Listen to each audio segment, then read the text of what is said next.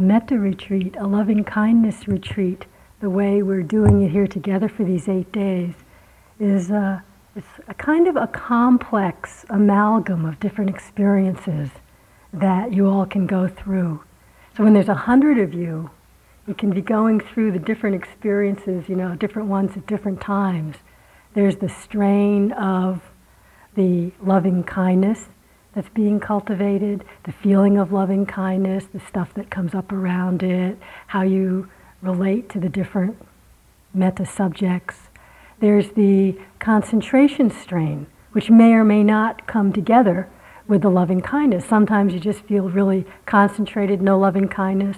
Sometimes just loving kindness, no concentration. And I know you're thinking you're in the third category, which is neither loving kindness nor concentration, and sometimes it feels like that. And deciding which strain to speak to tonight, after we spoke with only about half of you today, I thought maybe I'd speak to what happens in the times when there's a lot of difficulty that's coming up. Because what occurs when loving kindness is turned towards difficulty, pain, suffering of any form, what arises is compassion. It's subtly different from loving kindness, but it's really the face of loving kindness in connection with our suffering. And so in a couple of days, we'll teach the specifics of compassion as another divine abode, Brahma Vihara. But in the meantime, we're all working with and experiencing compassion. And it's a wonderful way to begin to see that we can relate to the things we don't like, the things we're afraid of, including the fear itself, in a different way. Because compassion, just as metta is, as is empathetic joy and equanimity, so-called divine abodes, vast, boundless, undiscriminating. In other words, compassion is another expression of our unitive nature. It's actually one of the beautiful states of heart and mind. It's a happy state, believe it or not, that the heart of metta, in connection with suffering that's compassion, it's a beautiful expression of the truth of who we are. Not the way most of us think about our resistance, is it? Or the fear, or the pain. But it's really about unlearning our mistaken response to what is difficult in our life.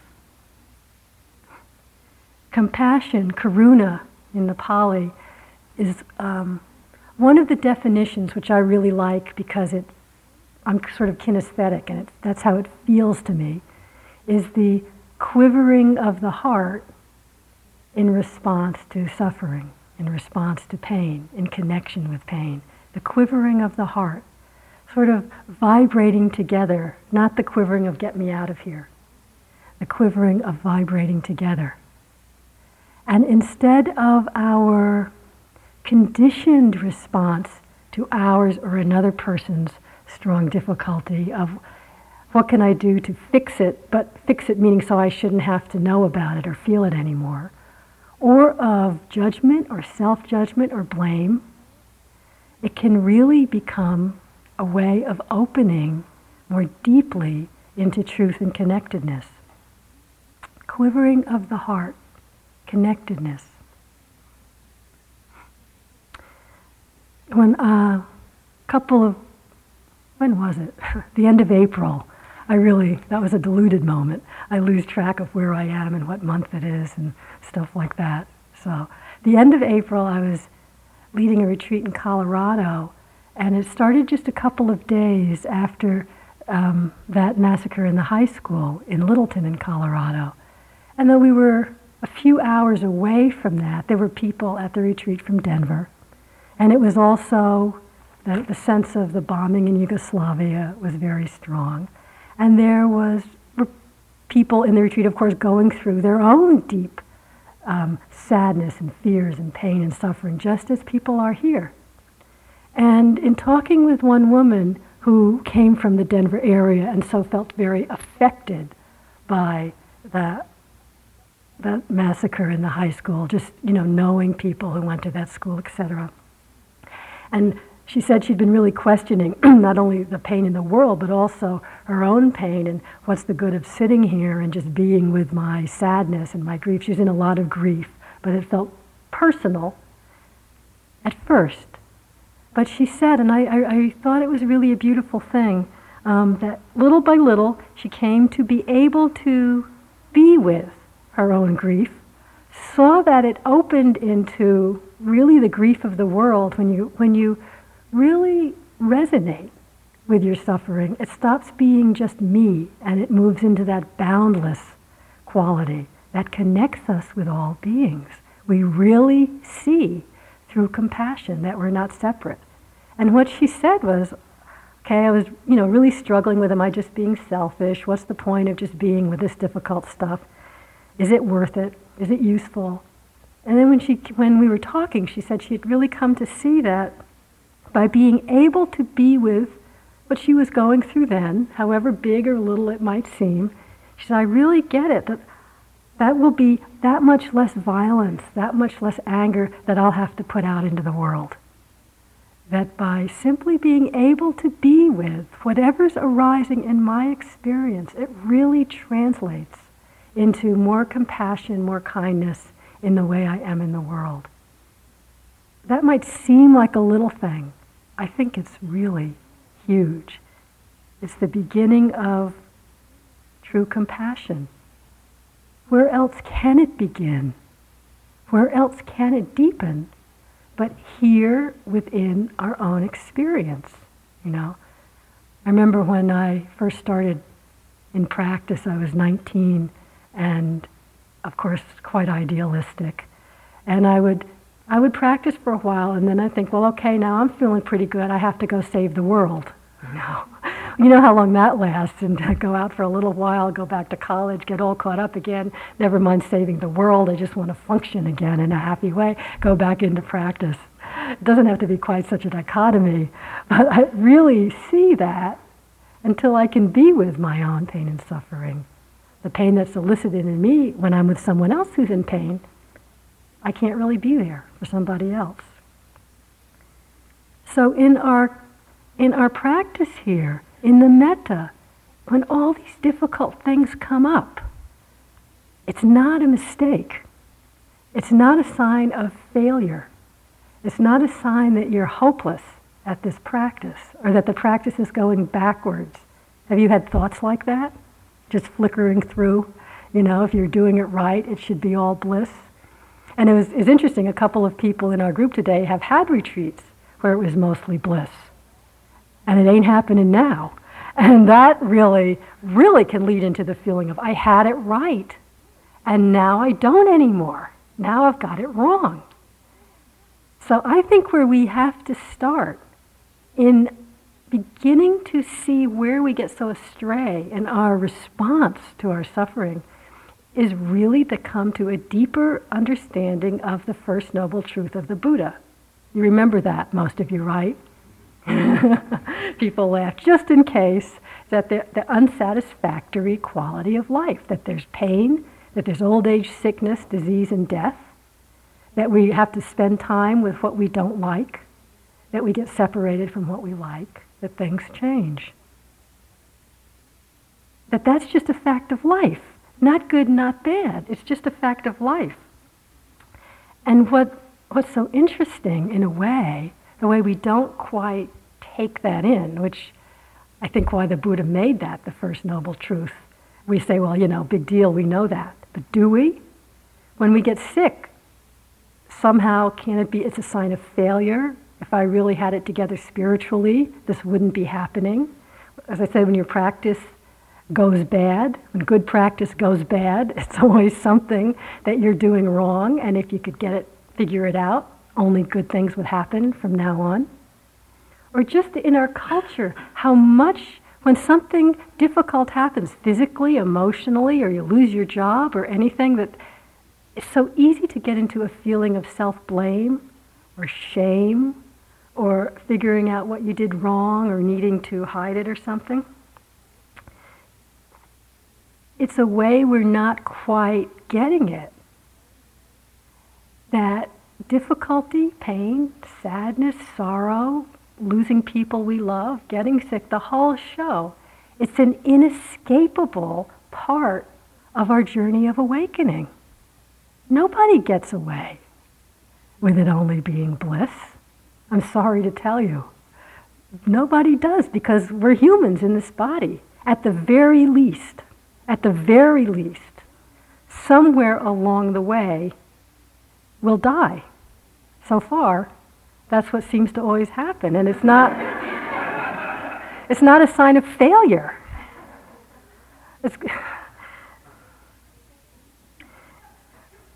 We're so ingrained to close down around suffering or push it away or hold back from it, that to think of compassion, the quivering of the heart in response to pain, as one of several avenues into the boundlessness of our unitive nature, into the boundlessness of freedom.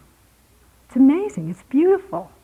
Sure, if we had the choice between compassion and sympathetic joy, maybe we'd go to sympathetic joy, but we all have all of it. So the suffering aspect is one of the things that we all have in common as humans.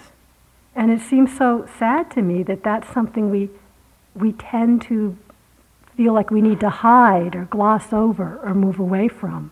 And that only keeps us spinning in more confusion and suffering. Our society perpetuates this a little. Franz tells me, coming from Germany, it's a slightly different culture, not hugely different, but some difference. And one thing he says he notices, okay, this is him, but there's some truth to it, right? About Americans is our tendency to, first of all, how are you? I'm fine. That's just what we say. And mostly you're not supposed to, if you're not fine, and someone you meet on the street says, how are you? Do you launch into a whole thing about what's wrong in my back and my spleen? Probably not. Oh yeah, I'm fine. Smile, smile, good, go on our way. That's what we're supposed to do. He says, you guys are always smiling. How are you? Fine. I know you're feeling miserable. Why are you smiling and saying fine? Or, if we're going on vacation and we're suffering about something, well, don't tell anybody. You don't want to bring them down. We've got to hide it. And it's just sort of another way of saying it's just part of life, but we don't quite accept it. The links we'll go to, this is true, maybe you've heard of it. This kind of blew me away. Have you heard of Botox shots? This is a new beauty treatment. It's shots that are made out of botulism toxin, Botox. Seriously, I heard this on National Public Radio. And what they give you these shots in your face, because what they what it does is paralyze temporarily for a few months certain facial muscles, the ones that let you frown. And so what it does is, because you can't frown, if you're getting a lot of wrinkles from frowning, then you can't frown for a few months, so you don't get these wrinkles, and you can be happy all the time. And another twist that is being taken to, this is true, I swear. Another twist that's being taken to is because of the fact that you can't frown, certain high-power professionals like lawyers and bankers and stockbrokers have started getting shots of this before they go into important meetings. So their face can't give them away, if they're doing certain kind of deals and stuff. Yes. It's scary but true. So we come from a deep conditioning that suffering is wrong, and if we're suffering, it's shameful, or we're failing. Of course, we'd rather not be suffering. I'm not saying we're going to say, great, I'm so happy to be suffering, another chance to open into unity. Actually, there's times once you are suffering, you can say, okay, at least it's happening, at least I can use it to open into truth. But we don't have to have this shameful, fearful, keep it away from me attitude. That's what keeps us locked in separateness. That's what keeps us in this illusion of looking elsewhere for happiness. And the metta, as we try to hold the suffering at bay, keep it away, metta doesn't really let us do that. Because metta is this outflowing, undiscriminating quality of heart. It doesn't say, yes, all of you except that piece. I mean, we try to say that, and that piece just gets bigger and bigger, and we see that by trying to hold the difficulty at bay. We're not holding the difficulty at bay, we're holding life at bay. We're denying ourselves the recognition of our wholeness, of our completeness. We're keeping ourselves artificially separate from life. From Pema Chodron. We think that by protecting ourselves from suffering, we're being kind to ourselves. The truth is, we only become more fearful, more hardened, more alienated. We experience ourselves as being separate from the whole. And this separation becomes like a prison for us that restricts us to our personal hopes and fears and to caring only for the people nearest to us. Curiously enough, if we primarily try to shield ourselves from discomfort, we suffer. Yet when we don't close off and we let our hearts break, we discover our kinship with all beings.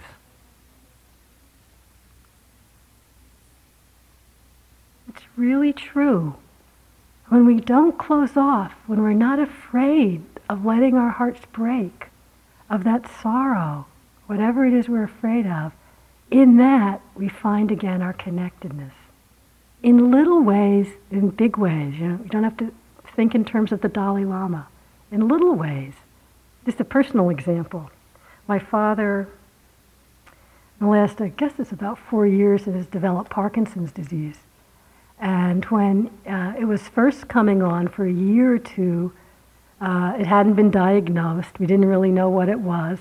And when I'd go home to visit for a few days, and we have a pretty good relationship. He's always been very smart, very quick, very funny. And I'd go home to, very athletic, and I'd go home to visit, and he was kind of, moving very carefully, and the mental aspect of Parkinson's, where it just kind of dulls you out, and he'd have this kind of vacant stare. He'd go to turn on a light switch or something and just kind of be staring vacantly for a while, and it was so painful.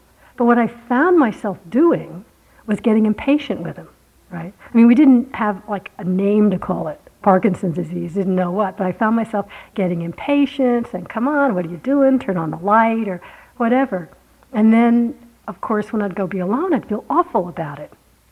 And as I just sat and explored my impatience and what was going on, I saw, really, it took some time, because it's always like, why can't he fix it? What can we do to make it better? All of that dance.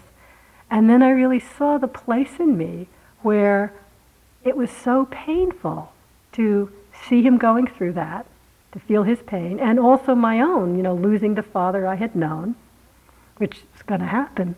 But it was so painful, I could see that my impatience was actually my way of not feeling my own pain.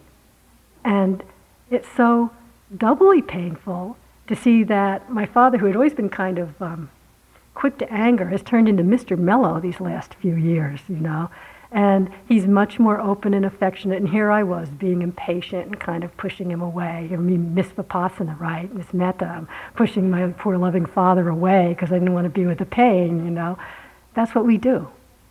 Seeing it's often enough. It's like, oh wow, let my heart break. Let myself feel it over and over. Once doesn't do it, but not to be afraid of that sadness. And that's really all that has to happen. Because once I wasn't afraid of it, then I could be there with him. I don't have to make some big statement, I could just be there with him. It's a wordless thing. And I have to keep relearning that, as the disease develops, as he gets scared. Can I be with my scaredness enough so I can be there for him when he gets scared? It all starts with us, I can have great ideas about how compassionate I should be, but until I can be with my own pain about it, I can't do it, really do it, So it's a small example. We all have lots of them. But it's a hint, I think, of the vast possibilities of the strength, the unitive nature, and the real power of compassion once we learn that we can trust enough to let our hearts break. And it just takes doing it over and over. And it's fine to start with little things. That's what happens here on the retreat. They may not feel little, they're huge. Sometimes you'll think, well, this is really trite. What am I so upset about this for? I know in the big picture this is small. But here, the big picture has gotten a lot smaller, and the energy that comes up around things is really deep. It's really profound. So honor it as a chance to see if I can move into this, let my heart break, just in this little instance. And we learn to trust that more. I know one of the big fears, well, it comes up for me, I know I'm not the only one, is saying, okay, my suffering is more than I can be with. If I step back and just look around the world, it's too much. We're going to drown. It's overwhelming, And from that stance, it is. And we all have moments when it's more than overwhelming. But what gives me real faith is first my own personal experience of just like that little incident with my father, and I'll tell you other examples, and then looking out in the world, past and present, at the people, it's famous people I guess mostly, who really inspire me with their courage, with their compassion, people who have been witness to such a huge amount of suffering I can't even imagine. Like the Dalai Lama is a good classical example. And looking at how some of these people are in the world, there's a lightness, there's a kind of a joy that really shows it's not a sense of being so burdened and disconnected that they're dying from it, but that the other flip side of the compassion is the ability to really be present for joy. You're so present to life.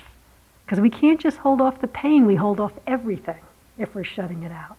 When we're present with the pain, with that quivering heart, there's so much little moments of joy, of connectedness, because the underlying quality of our being really is love and connectedness.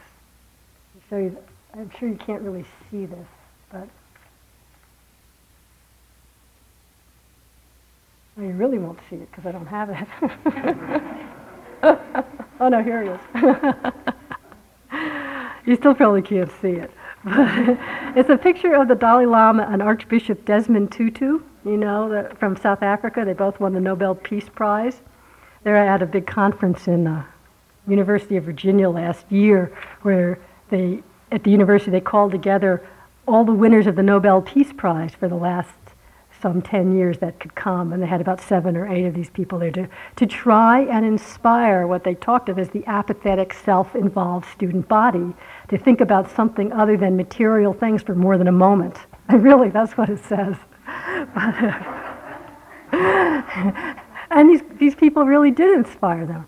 But anyway, what I loved about this is the Dalai Lama and Archbishop Tutu, these two guys who together have been witness to and present for the suffering of all the Tibetan refugees and the people in Tibet and all the apartheid in South Africa.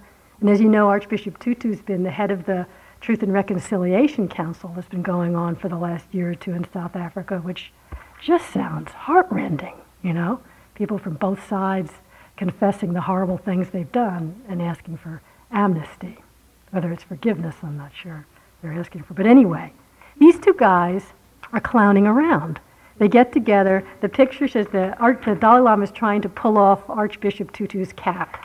And he's kind of holding it on, and the Dalai Lama is just cracking up, and the guy behind him's laughing. It's like this childlike joy, It's not this kind of heaviness of, the suffering of the world.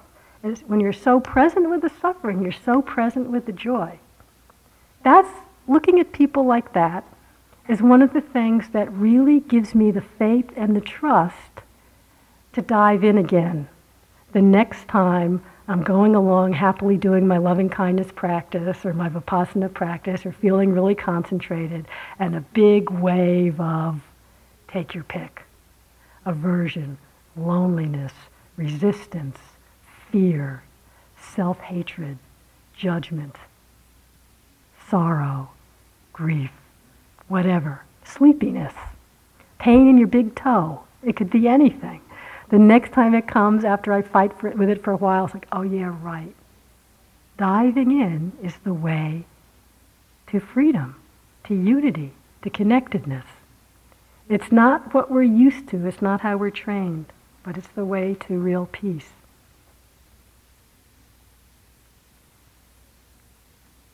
And what's so wonderful, what I truly believe, is that the greatness of heart, even say of Archbishop Tutu, of the Dalai Lama, of any of the people through the years, Martin Luther King, whoever, people that inspire me, you can see they're not perfect human beings, and that we don't have to think, well, you have to be somebody special to have that greatness of heart. It really starts right here, how we're meeting the difficulties, the painful things that arise moment to moment. Whatever it is that comes up, what's so fascinating to me about meditation practice, both metta practice and Vipassana practice, is that you can really see moment to moment how the heart and mind is relating to experience. And it seems, we get down as the days go on and our world shrinks. You can get very specific in little moments to notice when a fear comes up, when a painful sensation comes up, when that memory comes up that last time led you into sorrow. We really can begin to see how the mind and heart relates. And guess what? Our whole life is only moment to moment. So the fact that it's all sort of exaggerated here gives us really useful, fascinating information to see how we can begin to shift, how the metta, in this case, shifts the way that our heart and mind habitually relates to difficult experience. Let me give you an example. When, in a moment of experience, something unpleasant arises, say it's a physical sensation that's unpleasant, or a sound, or a thought, a smell, a taste, anything unpleasant, an emotion, it's happening right now, correct? Your knee hurts, that's an unpleasant sensation happening right now. Even if a mental memory comes up of something really sad and painful in your life 2 weeks ago, or fear comes up about something that's gonna happen next week, that emotion, that thought is actually arising right now, right? Notice what happens when we respond from aversion or fear. The aversion is that, get this away from me. Don't want to feel it, don't want to know about it, don't want to think about it, it's bad, my practice, whatever, push away. And fear is kind of like imagining it into the future. Oh my God, if I feel like this now, and there's 5 more days to go, it's going to be absolutely unbearable. And it's not even going to be, it is unbearable, because we take the whole 5 days and put it on this moment. Or if it's just a pain, and at the end of the sitting when you get up, that pain goes away, we might try to be doing metta, but really we're saying, oh no, 40 more minutes, this is impossible, I can't stand to be with it. That's fear, taking it into the future. But both of them, if you see the difference between metta and aversion and fear, the aversion, the fear, is as if the attention shrinks back from connecting with whatever it is. A sensation, an emotion, the sensation of fear itself, it shrinks back, it shrinks away. It's as if the mind is thinking, somehow I can hold myself separate from this unpleasant or painful experience. I'll live a little ways away from it and hope that it goes away. And of course, that reinforces the experience of separation and disconnection, right? Because that is the experience, disconnect. And because the attention isn't really connecting with what's happening, you can't see it clearly. We can't really respond with wise discrimination because we're not connected, so we're seeing it through a veil of aversion and fear, which tends to build on itself, and we get more and more disconnected. So then it might manifest more as resistant or as stronger aversion, or the fear goes into some other fear, and pretty soon we're in this whole huge web of all the fears of our life, and it might have started from something really little that the attention just disconnected from, flinches away. Look at how metta, in a moment of just friendliness, don't think about even these vast, wonderful, unitive kinds of metta, but the friendliness, the spaciousness, it just flows as if the energy, the attention, the heart, flows into whatever's arising without discrimination, without saying yes, this, no, that. It just flows into, covers, includes. It just flows as if the energy, the attention, the heart, flows into whatever's arising without discrimination, without saying yes, this, no, that. It just flows into, covers, includes. Compassion is the same, although compassion would begin with the suffering aspect, it also flows out and includes everything. So there's this strong connection. There's no flinching back. There's no pulling away. So every time that there's simple moment of friendly metta, whatever it is that's happening, that's beginning to shift this moment-to-moment habit of disconnecting from the difficult.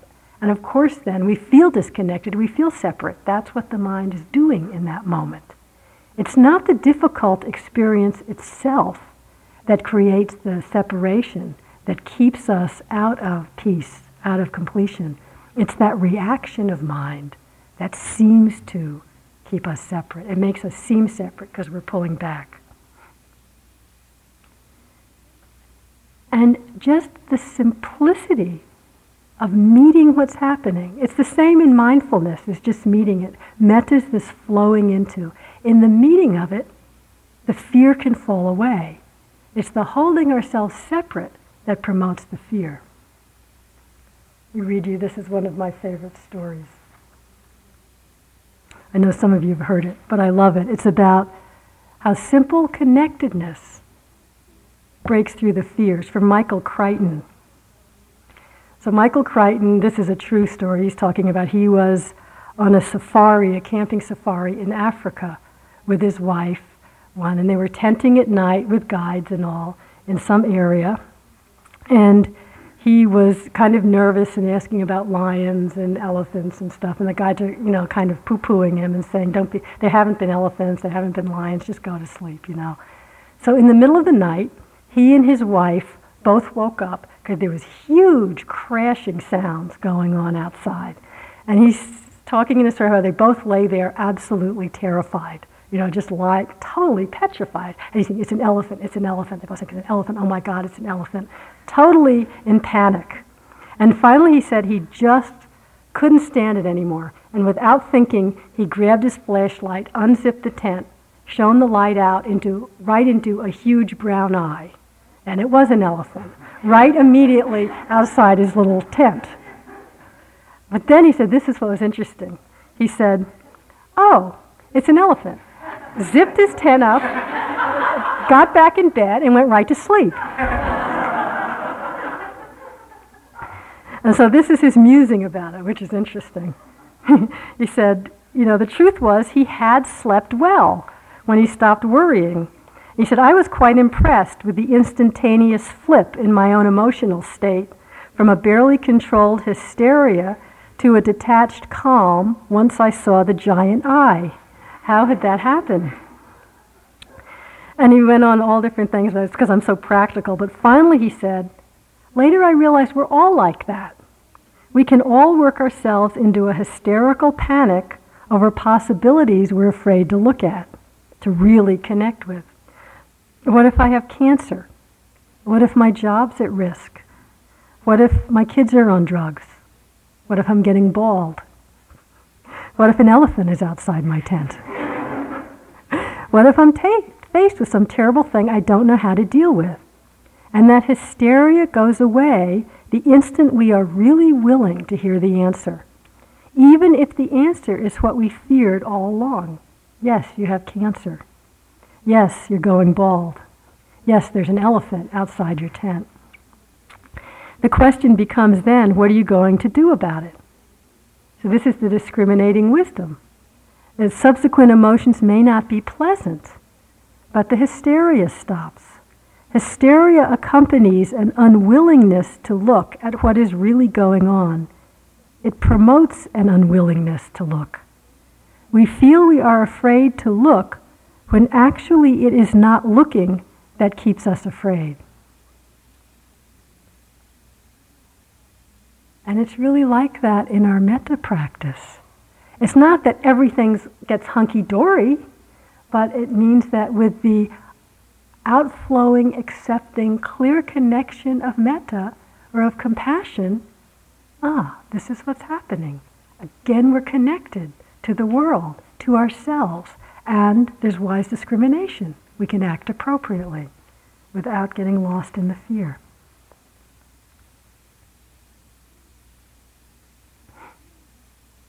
And what's really interesting is that as long as we might spend lost in the fear, as long as we might have spent conditioning ourselves all our lives to push away the difficult, the unpleasant, it's one of the things that keeps a retreats going, is that it only takes a moment of real open connectedness to cut through that all.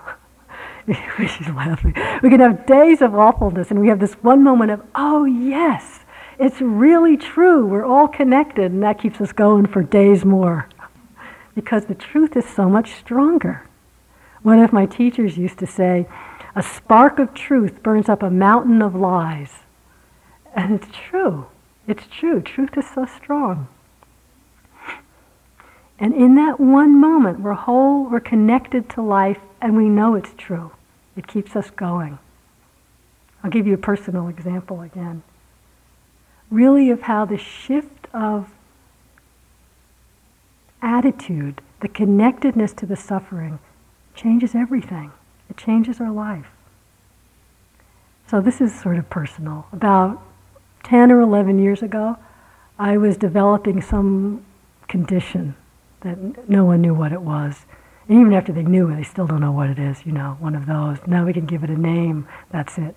But anyway, at that time, I was developing a lot of symptoms that were severely restricting my activity and that were painful. And once the condition was diagnosed, it's one of these that nothing could happen or you could die, or anywhere in between.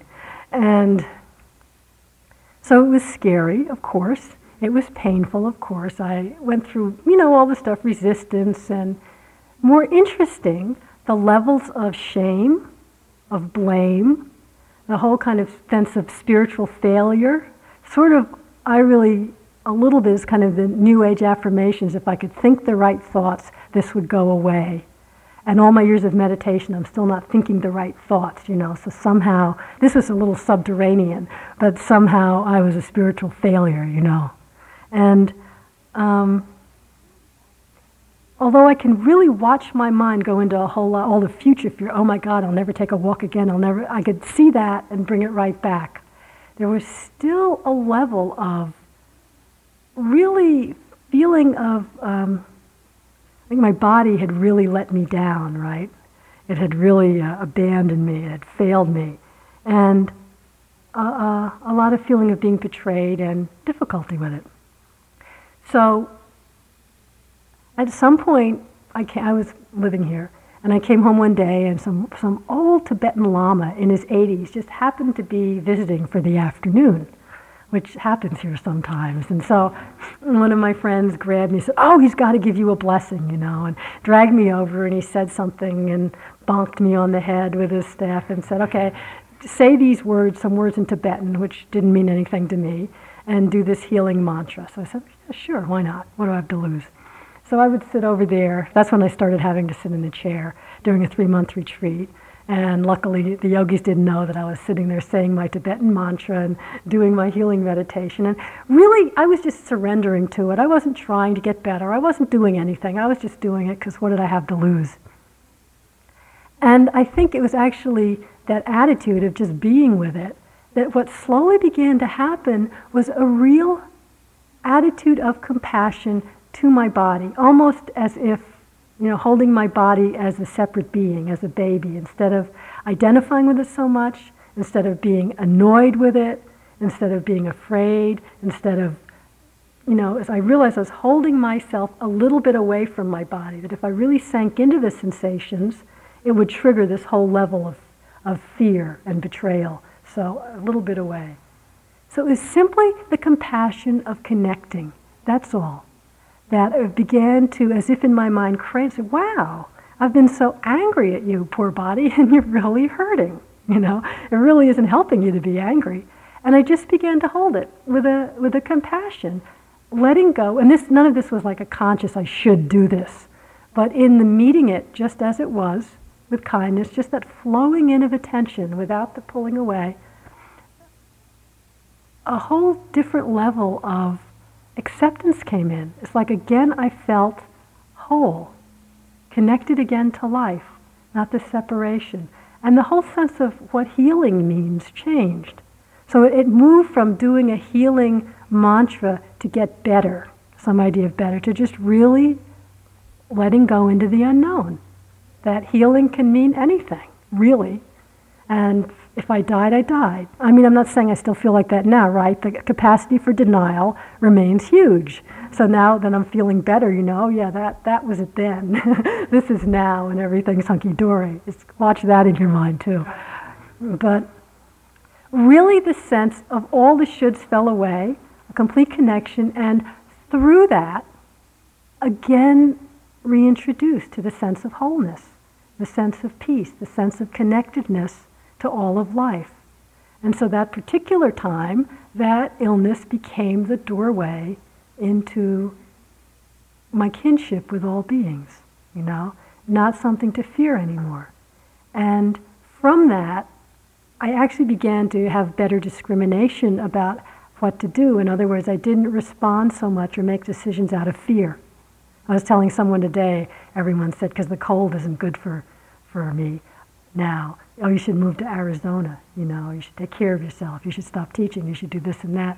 And I realized in thinking that was all fear-based for me to have done that at that time. It wasn't necessary. And instead, some good friends of mine were going to India for a few weeks. And I said, yeah, I think I'll go to India with you. And they're probably the only friends that would have said, yeah, great. Whereas everyone else, are you out of your mind, going to India? I'd been trying to eat a really pure diet, no wheat, no dairy, no sugar. So I went to India where you live on grease, chai, sugar, and wheat. I felt better, what can I say? So who knows? So again, we never really know. It's opening into the unknown, but that simple meeting, whatever's happening, with kindness, it's our avenue into unity. And it doesn't really matter what level the suffering's at. Pema Chodron again. Learning how to be kind to ourselves, learning how to respect ourselves is important. The reason it's important is that fundamentally, when we look into our own hearts and begin to discover what is confused and what is brilliant, what is bitter and what is sweet, it isn't just ourselves that we're discovering the universe. There's an interesting transition that occurs naturally and spontaneously. We begin to find that to the degree that there is bravery in ourselves, the willingness to look, to point directly at our own hearts, and to the degree that there is kindness towards ourselves, there's confidence that we can actually forget ourselves and open to the world. The reason that we don't open our hearts and minds to other people is that they trigger confusion in us, and we don't maybe at the moment feel brave enough to deal with it. But to the degree that we look clearly and compassionately at ourselves, we begin to feel confident and fearless about looking into someone else's eyes. And so really all this hard practice we're doing, there's no way it can only be for yourself. And don't worry if it seems like what's going on is kind of small. I found, I really believe it, that the specifics of our own experience that we can open to, of our own suffering, lead us into the vastness of the suffering and the unity of the world. I imagine a lot of you have had the experience of sorrow, of grief, and when you really let yourself courageously open into it, that the specific sorrow seems to move beyond that. You know, it seems as if we're crying for the pain of the world. It seems to be much more than whatever our specific story is, our specific grief. When you touch the heart of grief, you become all mothers, all fathers, all children, all people. We're united in that. And there's a poignant beauty to it when we're not afraid to feel that grief, to feel that sorrow. And so we start small. We start with ourselves. And I know how much time in this metta practice it can really feel like absolutely nothing is going on. You're saying the phrases, you're not feeling metta, you feel like you're suffering and just lost and spinning in it. You throw out a phrase now and again, you know, and you're like, you know, this is really a joke. I just want to tell you from my own experience, and remember that woman I told you about the last time who did it for 3 months and found her life really different. There's changes taking place on a level we really don't know. Sharon Salzberg likes to say, when I've taught metta retreats with her, she says it over and over. She says, it really doesn't matter if you don't feel anything. It really doesn't matter. The changes are happening, you know, on another level that's often beneath our consciousness. Just that willingness to make that commitment of well-wishing. That's an intention that is strengthening the ability to move into the beauty and the suffering without holding back. It's reclaiming our wholeness, starting where we are. And it's not being willing and courageous and kind to ourselves, feeling whatever suffering we're going through, huge or small. It's not about being passive. It's not about so-called deluded compassion. You know, compassion doesn't always mean, oh, I should feel good. I mean, I guess you're getting the drift of that, right? But sort of deluded compassion is sometimes, okay, well, this is really hard, I better leave. Before it even gets hard, there are times when absolutely the pain we're going through, the fear, the grief, the sadness, the terror is way too strong. We can't bring the metta to it. We can't bring mindfulness to it. It's overwhelming us. Absolutely, at those times, the compassionate and wise action is to back off. There's no question. When we say you hit with a difficult person and you get lost in anger, we say, please go to where it's easy. That's wisdom, that's compassion. But to begin to move into the difficult person, you say, oh, there's that thing I don't like. It might get really unpleasant. I better not try and go back. That's different, you know. That's like acting out of fear before it happens, so-called deluded compassion. Or, and I think this happens even more, is confusing compassion with codependence. So I'll give you this is just such a little example, but it popped up in my mind today for obvious reasons. Some of us are really allergic to black fly bites. I'm sure some of you are really allergic to black fly bites. And so yesterday, this little incident happened to me twice. I was outside and talking to two different friends, and as we talked, the swarms started to gather. First you think they're not there, then they start swarming. And when I get bitten by black fly bites, it doesn't bother me at first, but for days afterwards, I swell up and itch and get kind of feverish. So I noticed in both cases, the other person wasn't so bothered, and I know some people aren't so bothered, and there was this tendency to think, oh, well, it's an important conversation. I need to stay here with them and talk to them, without thinking of that's the compassionate, friendly thing to do. And I realized that's not. That was just codependence, not wanting to say, you know what, I can't stand here anymore, let's go inside. I mean, inside was like 5 feet away in one case, And he was saying, oh no, stay here, it's so nice, we can have our tea out here on the porch, And, oh yeah, he really needs me to be here. I thought, that's not compassion, that's codependence. Compassion takes in the whole situation and says, you know what, let's go inside.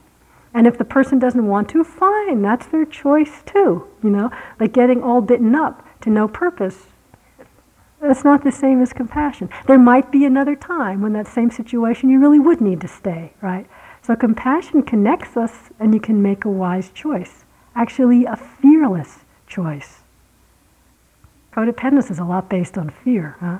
So compassion can be quite fearless. And so I know this is such a little example, but I thought you could relate. I related. So the compassion, what it leads us to, is the fearlessness that comes from knowing we're living in truth. We're living in our connectedness. We don't need to be afraid of fear itself. We don't need to be afraid of sorrow.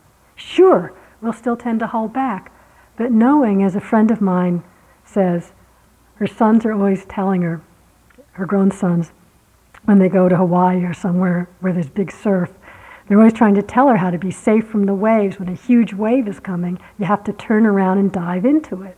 And she says, I know it's true, but I just can't do it. Every time I turn around and run, and the wave clobbers me. So with the fearlessness of compassion, we really learn that we can trust diving in, and you come to that smooth place of peace where the wave merges into the ocean and there's no separation anymore. And we're also part of that ocean. So that's really, it's a whole different way to meet the difficulties. And I know it might, I don't know if it sounds a little too nicey nice to you, but it happens to be true. So play with it, experiment with it. Really learn to see that even the resistance, even your loneliness, even that backache, it doesn't matter what. When met with metta, which turns to compassion in the face of suffering, is again our avenue into the boundlessness of a heart that's free and connected. So let's just sit quietly for a moment.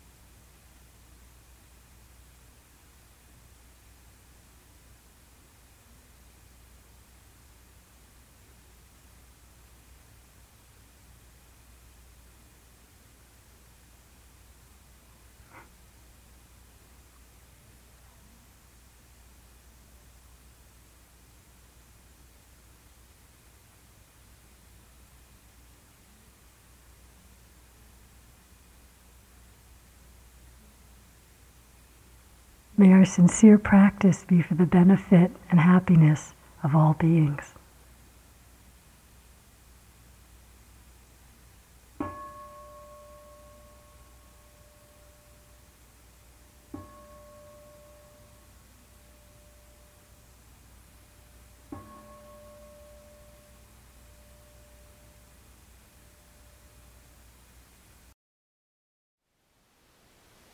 Thank you for listening.